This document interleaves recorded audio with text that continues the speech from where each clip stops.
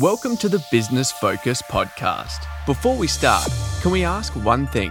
74% of you that watch this channel frequently do not subscribe. If you've enjoyed our videos, please could you do me a favor and hit the subscribe button? It helps this channel more than you know, and the bigger the channel gets, the bigger the learning gets. Welcome to the Business Focus podcast. Jonathan Herps is the host of the Business Focus podcast. He is a strategic advisor, coach, and mentor to entrepreneurial business owners, CEOs, and senior executives. In this podcast, he chats with entrepreneurs, founders, and CEOs of scaling companies. It centers around their entrepreneurial journey so far and their aspirations for their companies. And today I'm talking to Zara Lord, who's CEO and founder of uPaged. And I'm really excited about this because Zara and I was due to have this call about 2 weeks ago. My son was sick and I couldn't do it.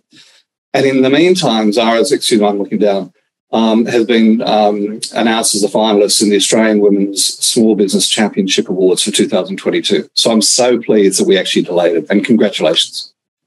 Thank you very much, Jonathan. It's a pleasure to be here. So thank you for having me. I'm really looking forward to the conversation.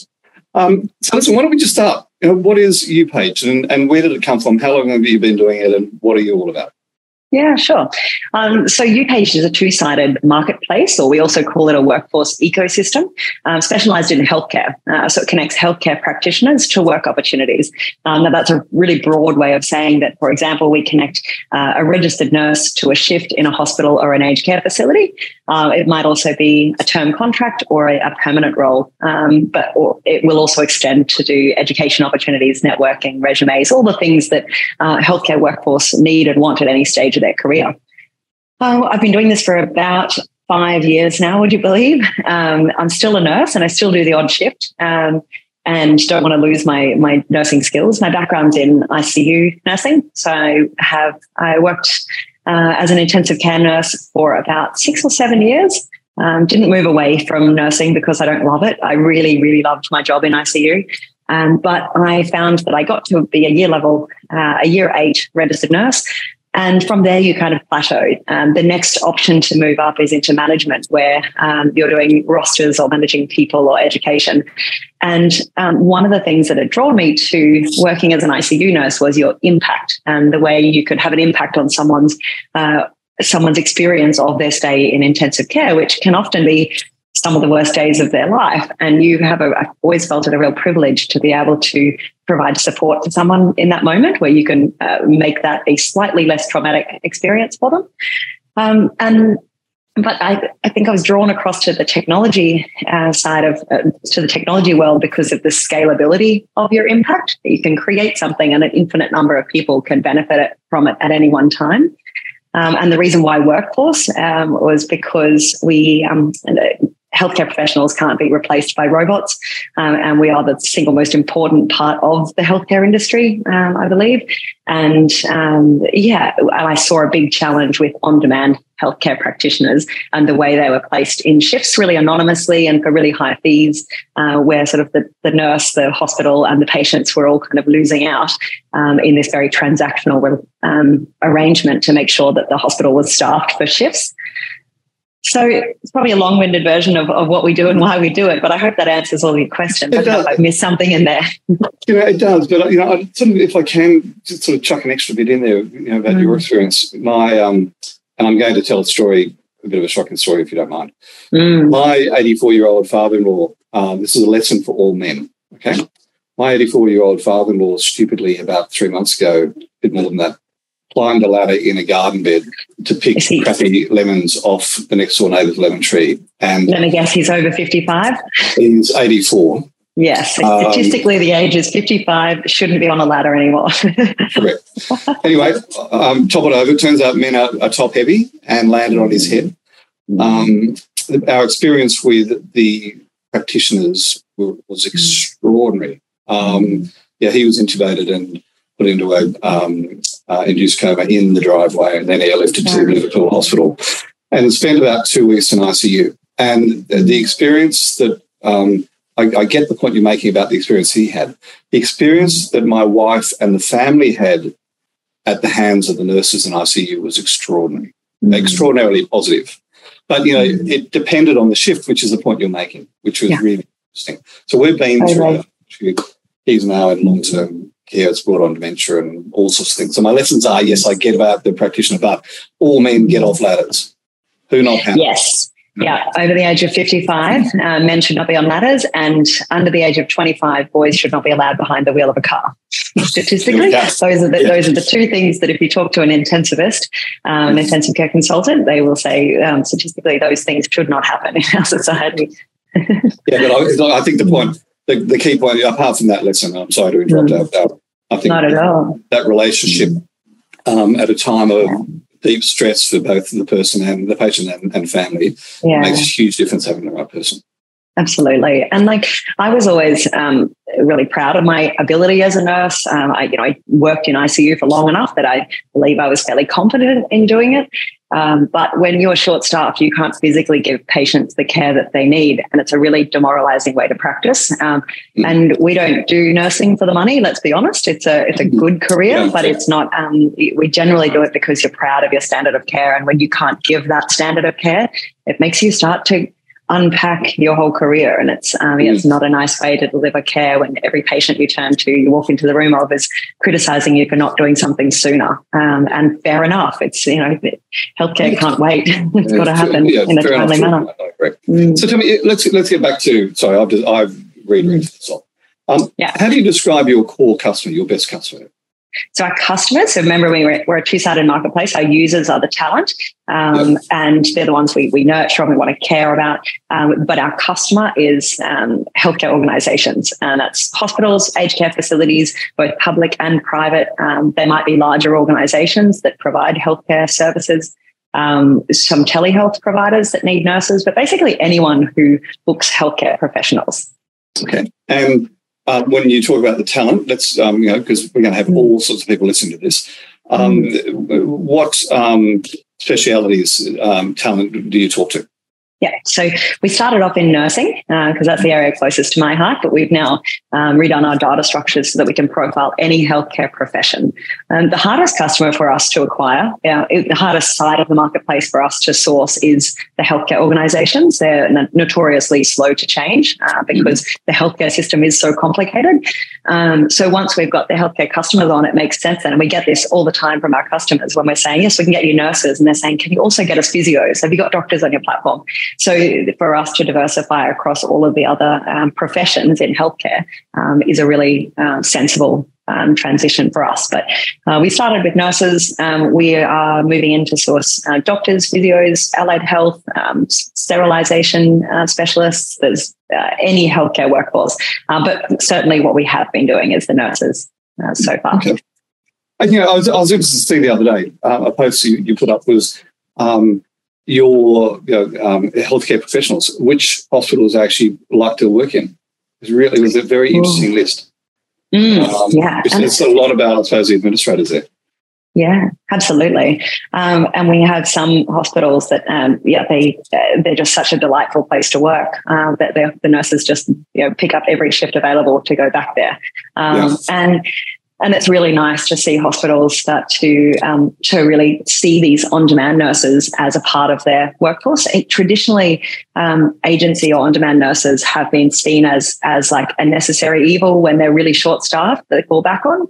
But uPaged exists to kind of turn the tables on that. And we don't propose to own the talent the way recruitment agencies will do, in the sense that there's big buyout fees if they want to transition someone across to permanent. So it means that because the nurses can take a casual shift, a term contract, or even transition across to permanent with any of our roles, it means that the hospitals are really receiving our nurses like they might be their next permanent hire. And when you're walking into a hospital that you've never been in before, and you're in an unfamiliar setting and you don't know any of the nurses, to know that they're going to support you back and make sure that you have a positive experience at their hospital is completely game changing. And I can talk about that from my own experience, that it was only ever, I did on-demand agency work through my whole career to top up my income. And it was only ever once that I got met with, "You're Zara, you must be the agency nurse. Thank you so much for coming." Every other time it was we have an agency nurse, and you get met with an eye roll or assume that you know nothing. And I know why those relationships exist, but I just thought it was a missed opportunity, or there's an opportunity to do it better. It's an interesting thing. One of the things I coach is how do you make it easy for your customers to do business with you, staff to do business with you, and your suppliers to do business with you. And it's extraordinary how when you focus on, which is what seems what you've done, when you focus on that, how everything else follows. It's an interesting thing. But listen, you would have been affected particularly harshly by the pandemic, I would have thought. What actions have you taken, did you take during the pandemic that it will remain in your business? Oh, I think there's the remote work was a big part of it. We were in the office 5 days a week before that. And now we are firmly fixed on 2 days a week in the office, and we work remotely very well. We were already using Slack before the pandemic, and this might seem a little, I'm not sure if this is on the scale of what you were wanting out of this question, but one thing we do is we have a Slack channel that has a permanent video link. And we call it meeting room. And so we've got, at any point, you can step into the meeting room and you don't need to invite someone to a video conference or anything. There's just a link there ready to go.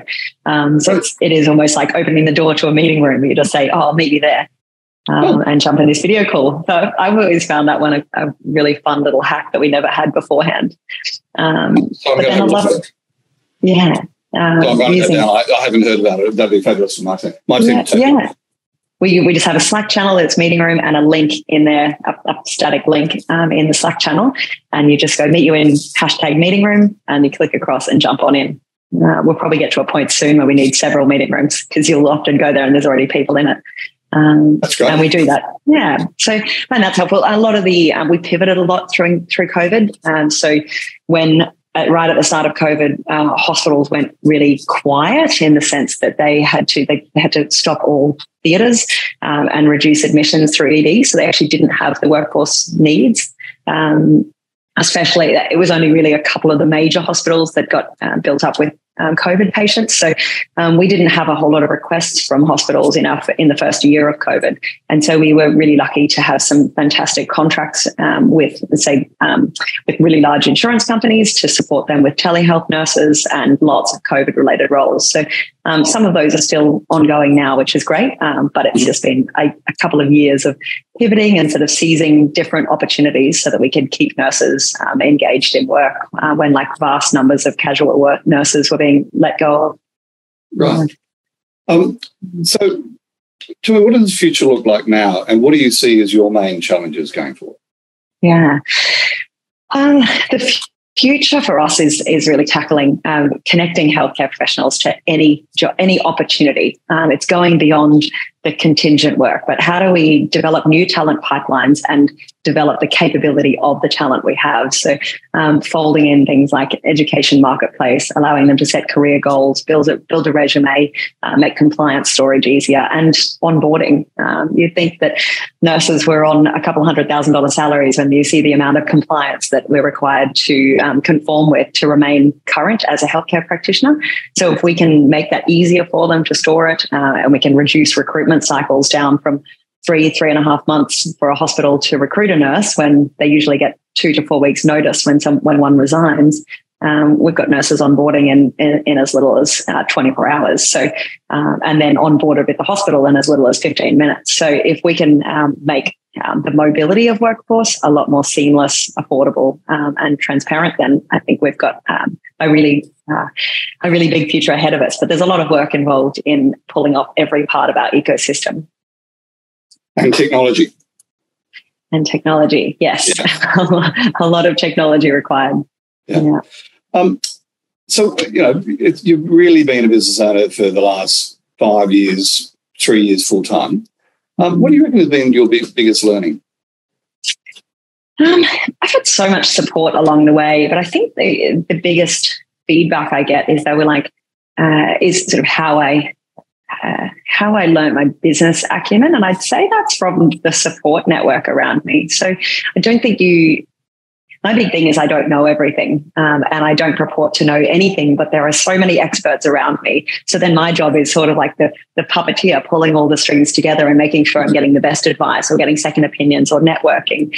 But people have been incredibly generous, and I don't think I've had anyone sort of roll their eyes to me and say, yeah, good luck to you, run a startup. People have been like, great, how can I help? And have really provided they see you making an effort and doing the work, and you're not just chancing it.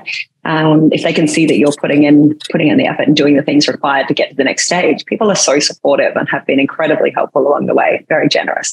So, I think my big thing has been you don't have to be an expert at everything, provided you've got the right people around you. And then the major bit of advice I've had along the way is know your why, really understand why you're doing this, because when it gets tough, and it will, it's your why that keeps you going. And that's, for me, been pretty fundamental to my journey. Have you discovered Simon Sinek? Yes. Yeah. Follow him on Instagram. He's fantastic. Simon Sinek, for listeners, wrote a book on Know Your Why. And essentially your purpose. So, for instance, my purpose is grow remarkable leaders and companies. And hence, this podcast is actually about spreading the net of grow remarkable far wider by speaking to successful business leaders. Just for anybody listening, Simon Sinek, he has a TEDx talk, 20 minutes. It is one of the most watched TEDx talks ever on the 3 circles of Know Your Why. So if you haven't seen it, go and have a look. You mentioned you've been supported. So where are you finding all of these mentor support, etc.? A whole series of different networks. I've probably done 5 accelerator programs over the years. While I think you learn a bit in those accelerator programs, at the end of the day, you're the only one that's going to know how to run your business. And so all of these sort of templates for how to run your business, while it's good and can be applied to your business, at the end of the day, you've just got to get in and do the things to get to the next stage. But out of those accelerators, the network of people that you meet has been phenomenal. Some of our investors, we did a seed round last year and got the most beautifully suited suite of investors that complement our journey in every which way. I couldn't have listed, if I'd fabricated a list of the type of skills I wanted to bring into our cap table, I couldn't have painted it better myself. They're just unreal. And I think just 5 years doing something. The startup community in Sydney is really small but very supportive. It's quite big actually, but everyone, there's only a couple of degrees of separation and there's lots of support out there. So I'd say it's a whole range. I couldn't put my finger on one particular channel of where I found that support, but I think then my job is to work out where I get the best support from, because it can be also a very noisy industry and lots of faff, and you have to work out how to cut it to get straight to the best support needed. Yeah, that's some great advice in there. Thanks, Zara. Yeah, right. So tell me, when you think about the word successful, who pops to mind and why? I have a friend of mine that right at the start allowed me to work out of his office space, and they had 30 employees at the time. I think their company's now valued at over $100 million, and they're talking about a much bigger. They're really shooting for the stars globally and what they're doing, and he has been. His journey, I hope he writes a book one day, because it's anytime I thought I was having a tough time, he has had every challenge possible. And he comes into work every day with a smile on his face, and he loves his team and he's so proud of what they're doing. But he's an incredibly strong mentor he's been incredibly pivotal to my journey. His name's Matty Keeley, and he's from a company called Grow Inc. And their startup journey has been phenomenal to watch and observe over the years. But he is a really phenomenal leader and a real inspiration to me in the way that he's navigated all of the curveballs of running a very large startup, and they've done extremely well. So he's very, very successful in my eyes. Make sure you get him to watch this. I will. You will appreciate it, I guarantee you. So are you a reader? Any blogs, books, leadership biographies you could recommend? Yeah, I'm not a massive reader, to be honest. I do read, and I'm reading a book at the moment called "Will It Make the Boat Go Faster," which I'm loving. It's about their English, the British first aid.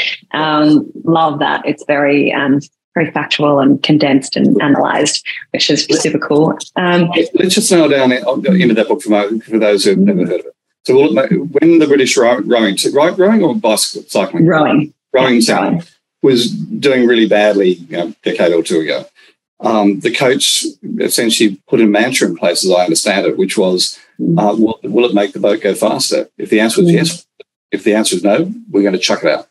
So it's all about focusing on absolute laser focus on what you're looking to achieve. Yeah, absolutely. And I haven't got to the end of the book, but I presume they won gold. But they I was pretty sure that was how it happened. But they were actually normally they would go and put their best 8 rowers in the 8, and then the single and the double would be made up of people lower. Whereas in this instance, they had the worser of the lesser of their rowers, their national rowers, in the 8.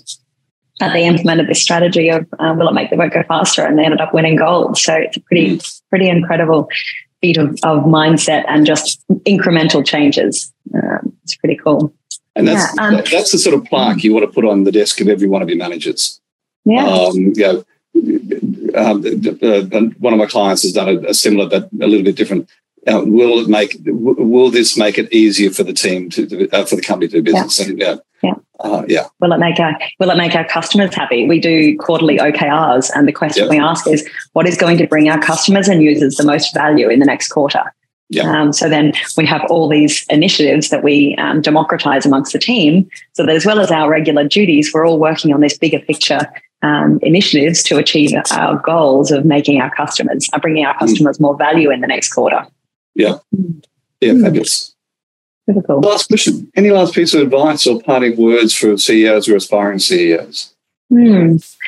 I probably have a bit of imposter syndrome here, because I feel like I'm too new to the CEO world to offer much advice to other people. But for me, the biggest thing has been the people around me, and just building that support network.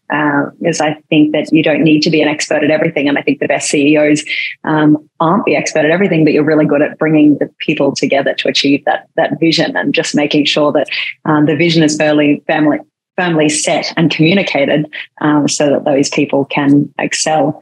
But probably the one bit of advice that I really love is that the sooner you realize that you work for your employees, the better boss you'll be. And it was, family held on to that right the way along, because as much as, yes, we're all trying to achieve these goals for uPaged, uPaged is also the moat to help all of your employees achieve their personal and professional goals as well. And we fold that into our every week, where we have personal and professional goals that we all set on a weekly basis and reflect on. It's and how do we help them achieve their career goals through this platform of uPaged? Fabulous. I've loved talking to you, because you've given me so many things I want to talk to people about, like imposter syndrome. Go and find Mike Cannon-Brooks's TEDx talk on imposter syndrome. So Mike Cannon-Brooks is co-founder of Atlassian, $19 billion man. There's so much in that imposter syndrome in that TEDx talk that is you will just relate to it totally. And because most CEOs and founders suffer from imposter syndrome. And then the second piece was, I call it your unique ability. Focus on your unique ability. My unique ability is talking to CEOs, coaching them to grow and scale their business, developing content to help them do that. That's my unique ability. My unique ability is not being an accountant or bookkeeper, is not being a lawyer, even though I have a law degree, is not being the process around this podcast we're doing. I do one bit and one bit only, which is what I'm doing now.